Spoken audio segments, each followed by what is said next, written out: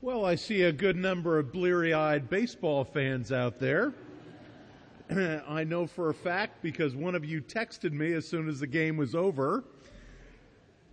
If you fall asleep in my sermon, I won't get nearly as grumpy as Donovan does when you fall asleep in his. So you have permission today. A word of celebration before we begin. We have with us today Dr. Shirley Gomez. Shirley is the first one of our Equal Chance for Education students. She's graduated medical school, I understand, and is going to begin her residency. And we are excited for you. God bless you. She's sitting with Mike Sterling. We are so proud of you. Thank you.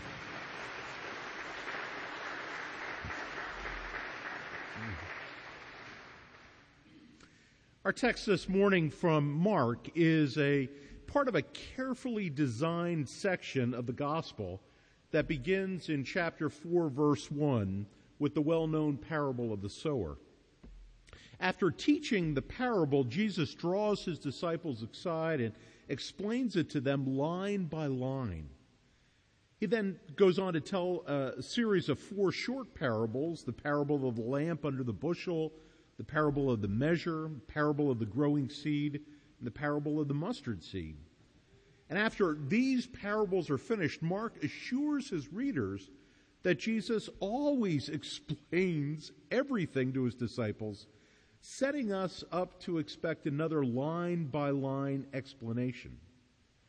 Instead, there's a series of 4 stories describing his works of power. It seems clear that Mark intends us to hear these 4 events as the promised explanation for the 4 preceding parables. The first of those first great works of power, the stilling of the storm, is our passage for this morning. Hear the word of God. On that day, when evening had come, Jesus said to them, "Let us go across to the other side." And leaving the crowd behind, they took him with them in the boat, just as he was. Other boats were with them.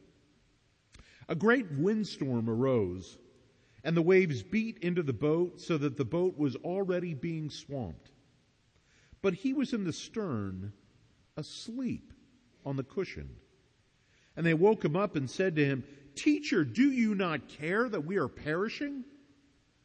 He woke up and rebuked the wind and said to the sea, "Peace, be still." Then the wind ceased, and there was a dead calm. Jesus said to them, "Why are you afraid? Have you no faith?" And they were filled with great awe and said to one another, "Who then is this, that even the wind and sea obey him?" The word of the Lord. Thanks be to God.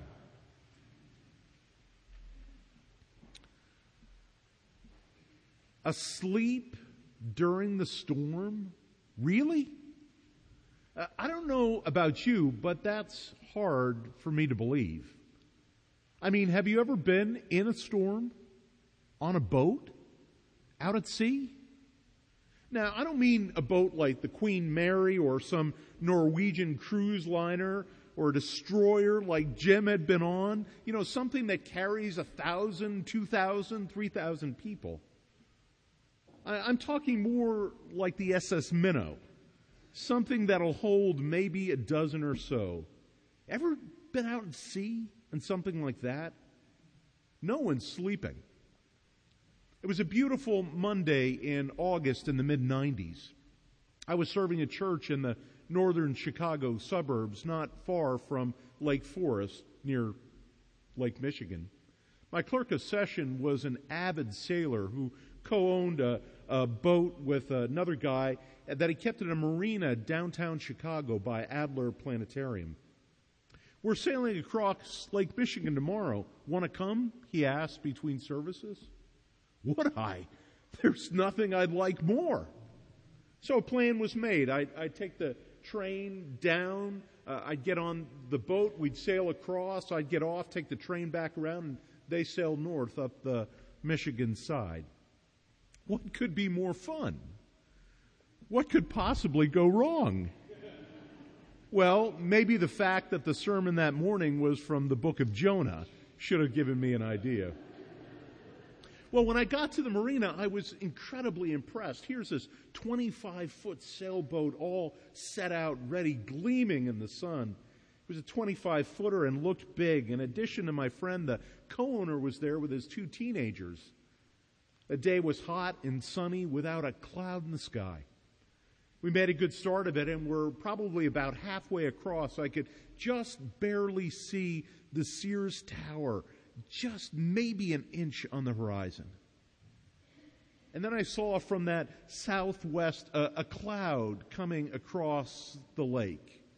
Very fast, very dark. Well, it hit us with rain. I put down the sheets and we weathered it. In fact, the rain felt incredibly comfortable. I was grateful. It went on.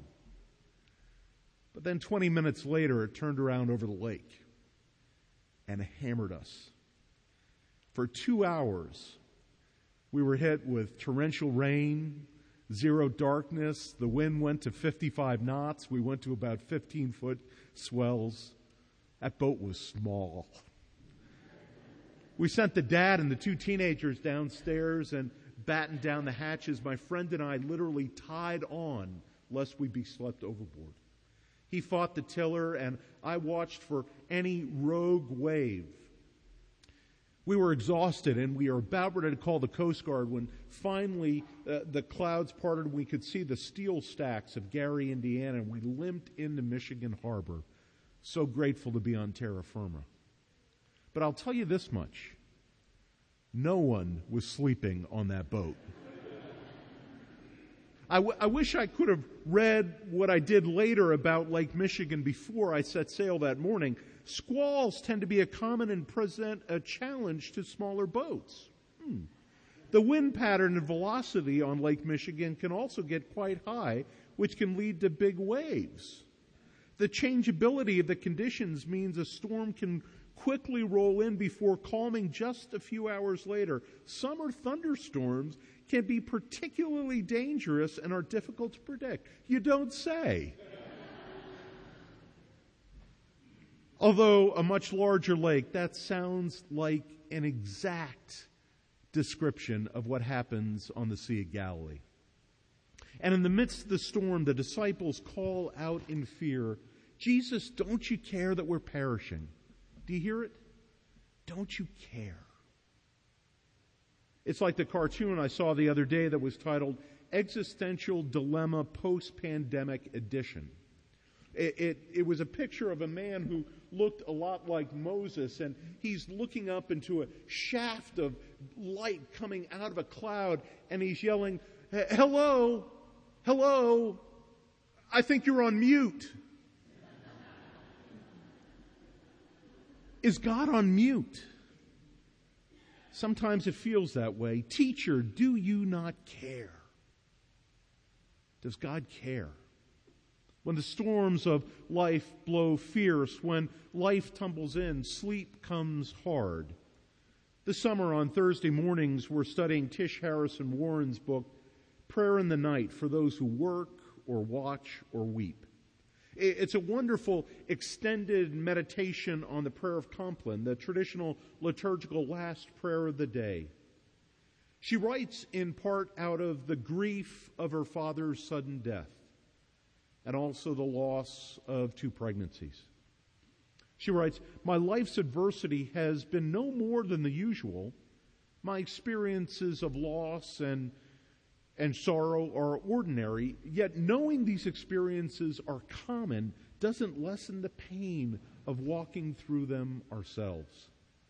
And yet grief is always there, lying silently in the corner of every room, like some decrepit family pet." She's gone to speak the deep truth that Donovan, Heidi, and I know all too well. As a priest, I see it every week. The amount of pain shouldered by even the seemingly happiest among us is enough to leave me reeling. I stand before the people in my church and I know their stories. Here's a gorgeous woman who seems to have it all together. Her beloved son is an addict, and she lives with the knowledge that her love is not enough to rescue him. Here's a man whose family seems so perfect, he still reels from the pain of the father he could never please. Here's a woman with an enviable career. She longs to have a child, but she has stopped counting how many miscarriages she's had. My congregation is beautiful and ordinary, but in that one room each Sunday, there's enough sadness to make the heavens silent. I look out on you. I don't know all your stories, but I know many of them. And I know the heartbreak that comes. And maybe for you, like me, Father's Day brings some of that up to the surface. For some, this is the first Father's Day without Dad. Or maybe the last. I don't know of anything more needed by all of us in times when things come apart, when life tumbles in, than when that blessed tie that binds is severed, especially in those times when parents die, when they are way out beyond us in a field we cannot reach. Now, there's more than one way for us to speak about death. We may speak of death in general and in the abstract, for it often meets us this way when we read about the death of someone we don't know, when we discover that inevitable fact of life in a classroom, or read about it in a newspaper, or see it on the silver screen. When we deal with death in general, we have the luxury of objectivity. We can pick it up for a time, and when dinner is ready, we can put it down, postponing any decision concerning death's meaning for life. It's not death in general, but death in particular that often pushes life against the wall and shakes the foundation of our souls. It's when death strikes home that we need to know that God cares. Earlier this week, I got a call from an old boyhood buddy named Scott. His dad, known to everyone in our hometown as Mr. D or Big Tom, was in hospice. He's passed since with an aggressive form of liver cancer. The time was growing short, and Scott wanted to talk with me about it. Mr. D was 96, and the only other time he had ever been in the hospital was when he was born. He had been our high school Spanish teacher and was as genial and encouraging a teacher as any in the school. But what I remember most about Mr. D happened not in the school, but what happened right after the school bell rang. If you happened to be looking out to the front of the school, you'd see a green Chevy Nova parked right at the curb with the engine running. It was driven by one of Scott's older brothers. You see, he was waiting for Big Tom to get out of school and get in the car so he could drive him across town, where every day he would work the second shift at Steel from 3 to 11. For 35 years, Mr. D, without any complaint, taught from 7:30 to 2:30, and then did the second job from 3 to 11. So his family could have a better life. Scott said to me, Griff, the last thing that Pop said to me was brakes. Brakes? What do you mean brakes? He said, you got to be kidding me. He said, no. I told him that my niece had come up and we were selling his car to her. She needs it. And he motioned me closer and whispered, brakes. Turns out he was worried that the car needed new brakes. There he is, dying of liver cancer, racked with pain, and he's still thinking about other people. It sums up his whole life. I told him I was sorry that I never had him as a teacher in school. But then I remembered how I'm forever grateful to have had him teaching me how to live life for 61 years. Brakes. One interesting thing to note about our passage that the disciples are in a boat. For the early church, the boat stood for the church. The word nave, in fact, where you all are sitting, is from the same root as navy. In the early church art, the symbol of the church is always a sailboat, never a rowboat, because it's driven by the Spirit with the shadow of the cross. And it's in this boat, in the midst of a storm, that the disciples glimpse Jesus' power and glory. The old gospel song sings, "What manner of man is this that walked upon the water and calmed the sea? What manner of man is this that gave his life for you and me?" Perhaps the central question isn't, "Teacher, do you not care?" but whether we'll get into the boat with him in the first place. For it's there where we find out how much he cares. We need to remember, too, that in Psalm 3, the psalmist says that the Messiah can lie down and sleep even in the midst of his enemies because God is his shield, his glory, his sustenance. Similarly, Jesus is able to sleep here in the midst of the storm, not out of a lack of care or concern for the safety of the disciples, but because of his abiding relationship with his Father through the Spirit. This past Thursday, when we were working through one of the chapters in the book, I found myself thinking about my own dad. Deeply grateful for a gift he gave me. He gave me no money, he gave me, no position. I don't have any antiques at home. But Pop gave me faith. I remember he was not a pillar of our congregation. He was never an elder or a deacon. But the church, tried to find place for him too. And so Pat was active in theater, and we had a theater troupe, and they'd often get Dad to be the stage director. And one morning when I was probably 9 or 10, we were in the cavernous fellowship hall. And the music cue was the hymn, "Were You There When Jesus Crucified the Lord?" It was a Good Friday play, I think.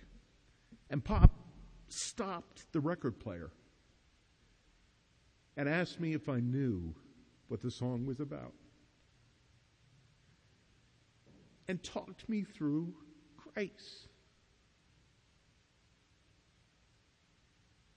I am so grateful that he did that. But another memory came, and it came with a word. I remember very young, riding in the car and asking my dad, "Dad, what does solace mean?" Solace. That's a big word for a little kid. What does solace mean? You all know where that word comes from, don't you? From the old hymn, which we would have been singing. What a friend we have in Jesus. Are we weak and heavy laden, cumbered with a load of care? Precious Savior, still our refuge. In his arms he'll take and shield thee. Thou wilt find a solace there. Pop, what's a solace? God cares. When life tumbles in, he might be seeming to be sleeping, but can say, "Peace, be still." The Lord be with you. Keep watch, dear Lord, with those who work or watch or weep this day, and give your angels charge over those who sleep. Tend the sick, Lord Christ. Give rest to the weary. Bless the dying, soothe the suffering, pity the afflicted, shield the joyous, and all for your love's sake. Amen.